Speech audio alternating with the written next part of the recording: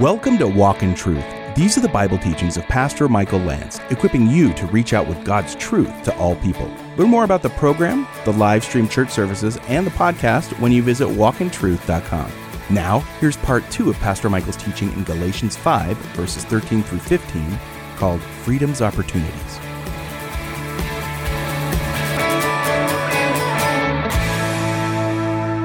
Verse 13 of Galatians 5, it says, For you were called to freedom.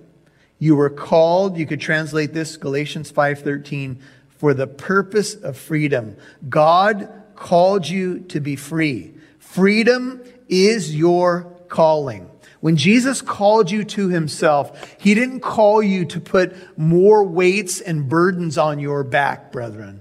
He didn't call you to end up in some legalistic situation where you walk into a church and so many weights are stacked on your back, you feel like you could never achieve what the expectations are. That's how first century Jews largely felt under the Mosaic law and all the things that have been added to the law. They felt like they could never achieve what was expected of them. They were under burdens and weights, and Jesus said, "Come to me, all you who labor and are heavy laden, and I will give you rest. Learn from me. Come to me." See, Jesus removes the weights. He sets a person free.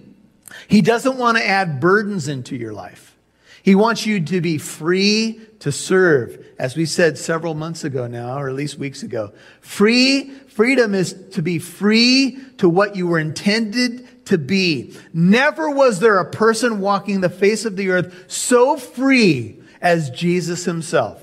What was he free to do? To honor his Father, to serve other people, to sometimes surprise the religious elite with what he did and how he reached out. And he had stern words for hypocrisy, but words of compassion for any lost sheep who was just willing to give him an audience, willing to say, "I will listen. I want to know how to find life."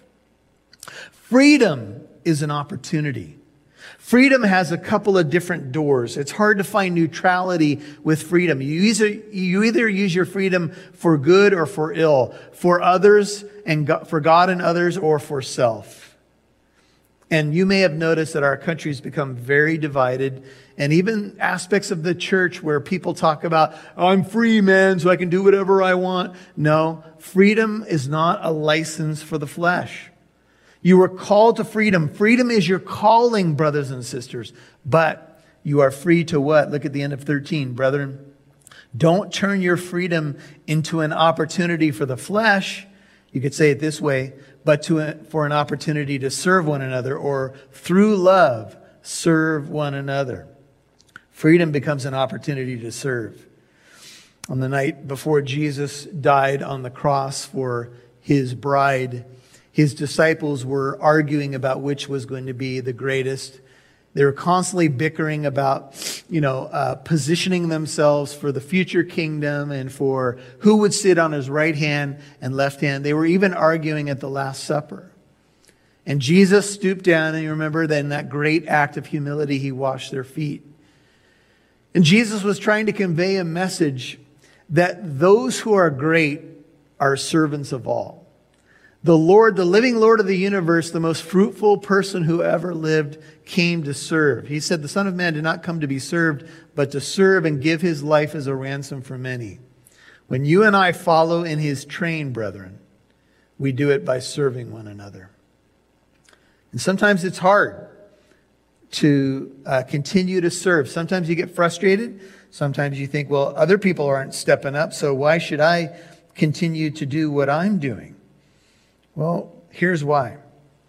We're a free family, and we model that freedom by serving one another, and people catch the vision of service as they watch it. As they watch it, hopefully, in church leaders. And, of course, modeled in the scriptures by none other than Jesus. Here's a word picture. When the Lord set the people of Israel free from Egyptian bondage, 400 years of Egyptian bondage under Pharaoh, under the taskmasters, he said, "Let my people go." He said, "Pharaoh, I want you to release my people. Israel is my son. Let my people go. But what was Israel released to do? Out of Egyptian bondage, that they may serve me. You can write down Exodus 4:23, Exodus 20, verses 1 through 6. I want you to let my people go so that they can go to the mountain of God, if you will, and serve me and worship me. You've had them in bondage. You've had them bowing down in some cases to your false gods. I want them free to serve me. Freedom is not to do whatever you want, whenever you want, with whomever you want. That's not freedom. Freedom is to worship the true and living God and to find your life connected so vitally to Him that fruit just blossoms from your life. See, this is what true freedom is. And I fear that we've kind of redefined freedom in maybe political terms or in something else that maybe the society pushes, and we've lost what God says freedom is about. See, freedom is to serve. In fact, the whole law. Now remember, the law has been such a topic in Galatians, right? You can't be saved by the law. Circumcision doesn't save you. If you try to keep the whole law, you're under a curse. But Paul does say this: once you're saved by grace, the whole law, verse 14, is fulfilled in one word. This is an astonishing statement, but here it is. In the statement, you shall love your neighbor as yourself. The whole law can be fulfilled in your freedom and in my freedom. You said, but is that a contradiction? Paul's been saying you can't be saved by doing the law. That's right, you can't be saved by doing the law. The law is a schoolmaster to drive us to Jesus. The law is the manifestation, the law manifests sin in our lives. We are under the weight of the law and sin. The law reveals the light of our sin. But remember, Jesus took that off of us. Now the law can be fulfilled once we're saved by grace. Let's make sure we understand this. By loving.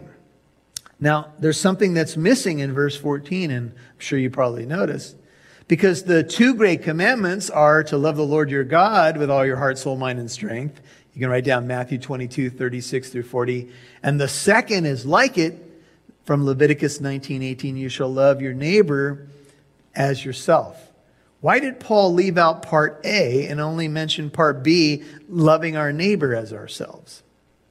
Well, because part A is assumed. That is, if you love God with everything that you are, then inevitably the fruit will be that you'll love others. See, when the love of God is the fruit pouring through your life, you're going to love others. So it's assumed.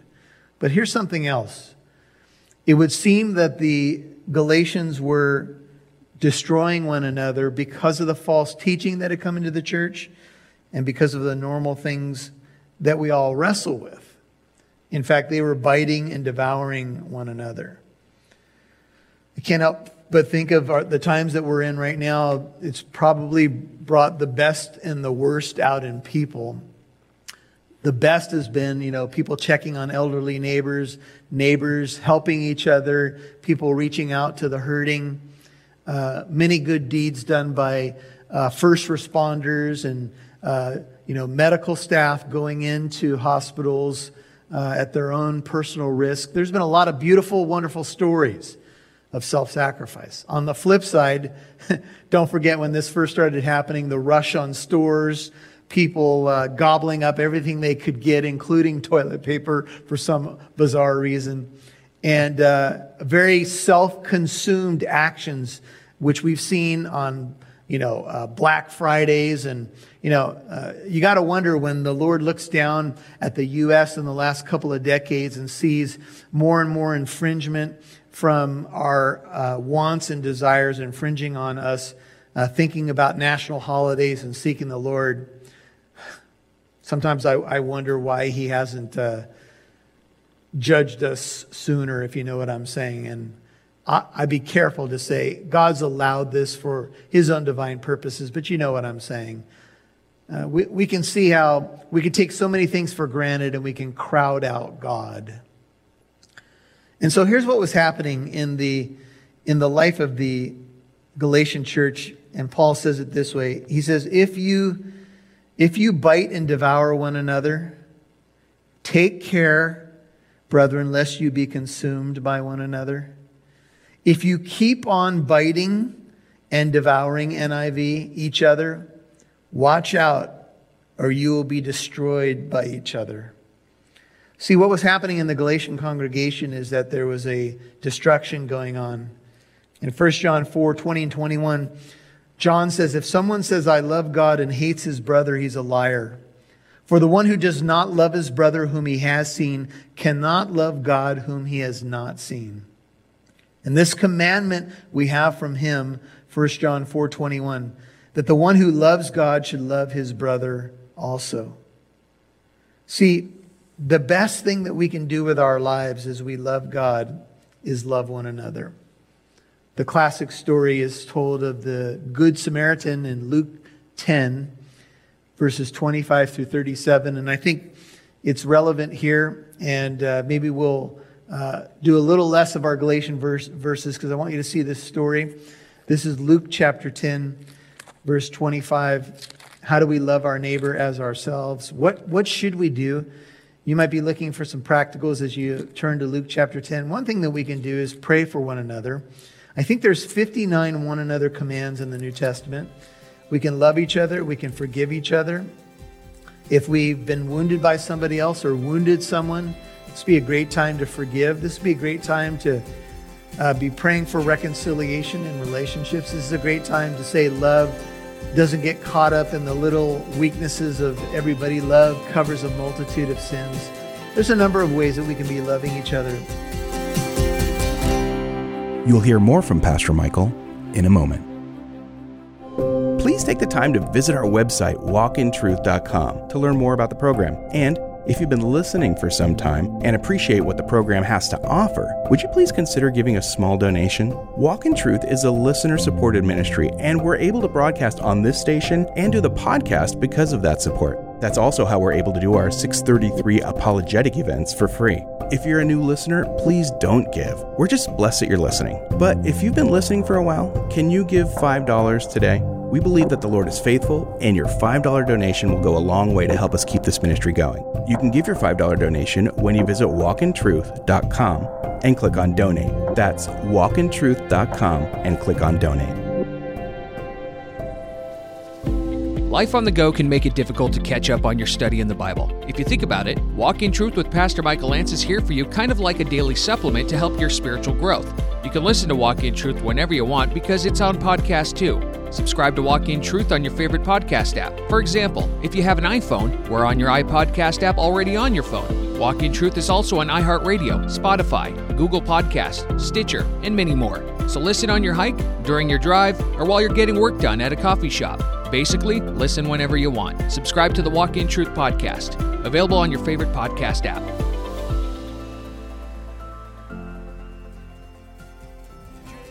We'd love to see who's listening, so please connect with us on Facebook, Twitter, or Instagram. Just do a search for Walk in Truth Show. Now, back to Pastor Michael Lance right here on Walk in Truth. In 1 John 4:20 and 21, John says, if someone says, I love God and hates his brother, he's a liar. For the one who does not love his brother whom he has seen cannot love God whom he has not seen. And this commandment we have from him, 1 John 4:21, that the one who loves God should love his brother also. See, the best thing that we can do with our lives as we love God is love one another.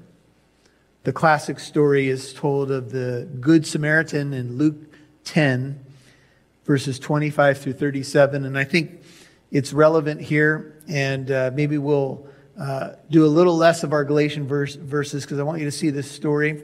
This is Luke chapter 10, verse 25. How do we love our neighbor as ourselves? What should we do? You might be looking for some practicals as you turn to Luke chapter 10. One thing that we can do is pray for one another. I think there's 59 one another commands in the New Testament. We can love each other. We can forgive each other. If we've been wounded by somebody else or wounded someone, this would be a great time to forgive. This would be a great time to be praying for reconciliation in relationships. This is a great time to say love doesn't get caught up in the little weaknesses of everybody. Love covers a multitude of sins. There's a number of ways that we can be loving each other. But here's Luke 10, verse 25. A lawyer, Luke 10:25, stood up. A lawyer is a scribe or an expert in the Mosaic law of the day, not a lawyer as we would know it. He stood up and put Jesus to the test. He said, "Teacher, what shall I do to inherit eternal life?" Jesus said to him, "What is written in the law? How does it read to you?" Since you're an expert in the law, you're a lawyer, you're a scribe, how do you read it? What do you think is the most important? Jesus turns it back on him. And he answered, "You shall love the Lord your God," the lawyer says now, "with all your heart, with all your soul, with all your strength, and with all your mind, and," notice, "your neighbor as yourself." Now he quotes Deuteronomy 6:5 and Leviticus 19:18. Deuteronomy 6 is the famous Hebrew Shema, the prayer that faithful Jews would pray at least a couple times a day. "Hear, O Israel, the Lord our God, the Lord is one, and you shall love the Lord your God with everything that you are," just to summarize it. Leviticus 19:18 often coalesced with that command, "and you shall love your neighbor as yourself." Well, this guy, he's got it, right? We see this confirmed by Jesus and Paul. He answered correctly, and Jesus says to him, "You've answered correctly. Do this and you will live." Isn't it interesting? The man stood up and asked Jesus a question to test him. Now who's being tested? The lawyer. Jesus is so brilliant. And he turns it back on the guy, now has him answering his own question. And Jesus says, "Hey, you've answered correctly." He says, "Do this and you will live." Do you think the lawyer was doing it? Are you? But wishing to justify himself, he said to Jesus, "Well, who is my neighbor? Is it the people on the immediate left and right of my home? How about a couple doors down on each side? Who is my neighbor? How about that, Jesus?" Dun, dun, dun, dun. Now, he wished to justify himself, but notice what Jesus says. Jesus replied and said, here's a story. A man was going down from Jerusalem to Jericho and fell among robbers. They stripped him and beat him and went away, leaving him half dead. And by chance, a priest, here's a religious guy now, was going down on that road. And when he saw him, what did he do? He passed by on the other side. Likewise, a Levite, here's another guy who is in service of the temple. Also, when he came to the place and saw him, poor man beaten up, left half dead, what did he do? He passed him on the other side. Now imagine the man is listening to the story along with others who have heard the question and the dialogue, a Jewish audience, but a Samaritan who was hated by the Jewish people, who was on a journey, came upon him. When he saw him, what did the Samaritan do? He felt compassion. There was love. Compassion is love in action. And he came to him and he bandaged up his wounds. He was willing to go to him and have compassion. He poured oil and wine on them. He put him on his own beast. Notice all the actions. He brought him to an inn. He took care of him. On the next day, he took out 2 denarii, probably would give the guy about 3 weeks or a month at this inn, gave them to the innkeeper and said, "Take care of him, and whatever more you spend when I return, I will repay you." Which of these 3 do you think proved to be a neighbor to the man who fell into the robber's hands? Jesus says to the lawyer. And he, the lawyer, responded and said, "The one who showed mercy toward him." Then Jesus said to him, "Go and do the same." It would have been hard for the man to say the one who showed mercy was the Samaritan man, because there was such a racial conflict going on at the time. And Jesus told the story intentionally to say, you can be religious, but if your religiosity doesn't bear fruit in compassion, if it doesn't show neighborly love to someone who's broken and hurting, if you can quote verses and light candles in a structure, but you can't help someone who's been left half dead and bleeding, and you go to the other side of the road instead of intervening, then you don't have true fruit in your life. And each one of us, as we read Jesus' words here, we have to take a hard look at our Christian walk, don't we? We have to look at the way in which the church operates. And when the doors reopen, when we come back by God's grace to normal life, how will this story impact your walk? You know, I'm a man who spends a lot of time in the Bible, and I can navigate the scriptures pretty well at this point and break down words and understand context and all of that stuff. But if I can't leave these doors and show compassion to somebody, if the love of God is missing in my life, I can be a great technician. I can quote Bible verses left and right. But if I don't have the love of God in me, 1 Corinthians 13 says, I'm nothing. I could have all wisdom and all knowledge. I could offer myself in martyrdom. I could have every spiritual gift, have all the eloquence of angelic voices in heavenly halls. I could sing with the best of them. But if I don't have love, I'm nothing. And it profits me nothing. Could it be, brethren, that during this time God is saying to us that the biggest missing piece in my church in these times is that they've left their first love? That they are good at doctrine, they're good at this, good at that. Not that we shouldn't be, we should. But what kind of outreach does God have for us when we return? What's He calling you to do? You're listening to Freedom's Opportunities, Part 2 on Walk in Truth. Pastor Michael's teaching in Galatians chapter 5, 13 through 15. And don't forget, if you missed any part of today's program, you can listen on walkintruth.com or wherever you get your podcasts. Again, we'd like to thank you if you've given a $5 donation to Walk in Truth. Our mission is to equip you with the truth of the gospel of Jesus Christ, and we hope to give you the tools to easily explain the Christian faith to your friends and family, and to see how Scripture applies to today's issues, trends, and cultures. So your $5 donations have helped us broadcast on the station you're listening to now and the podcast app you're using too. So to be honest, we're actually broadcasting on less stations these days, but we hope to change that. We need more monthly partners to help us grow and move forward in our mission. Can you become a $10 a month partner? We're looking to the future, and knowing you'll be there with us when the time comes to grow is reassuring. Please become a $10 a month partner today. Visit walkintruth.com and click on Donate. That's walkintruth.com and click on Donate. Now, here's Pastor Michael with a final word. Well, one of the opportunities that freedom affords us is unity. We have a chance now to be unified because it's not about us, it's about the Lord and His people.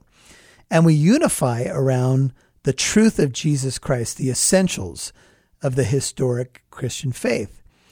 But you may be watching right now and thinking, man, Christians are divided. I watch Christians going at it on social media about this or that, about matters of opinion. How sad.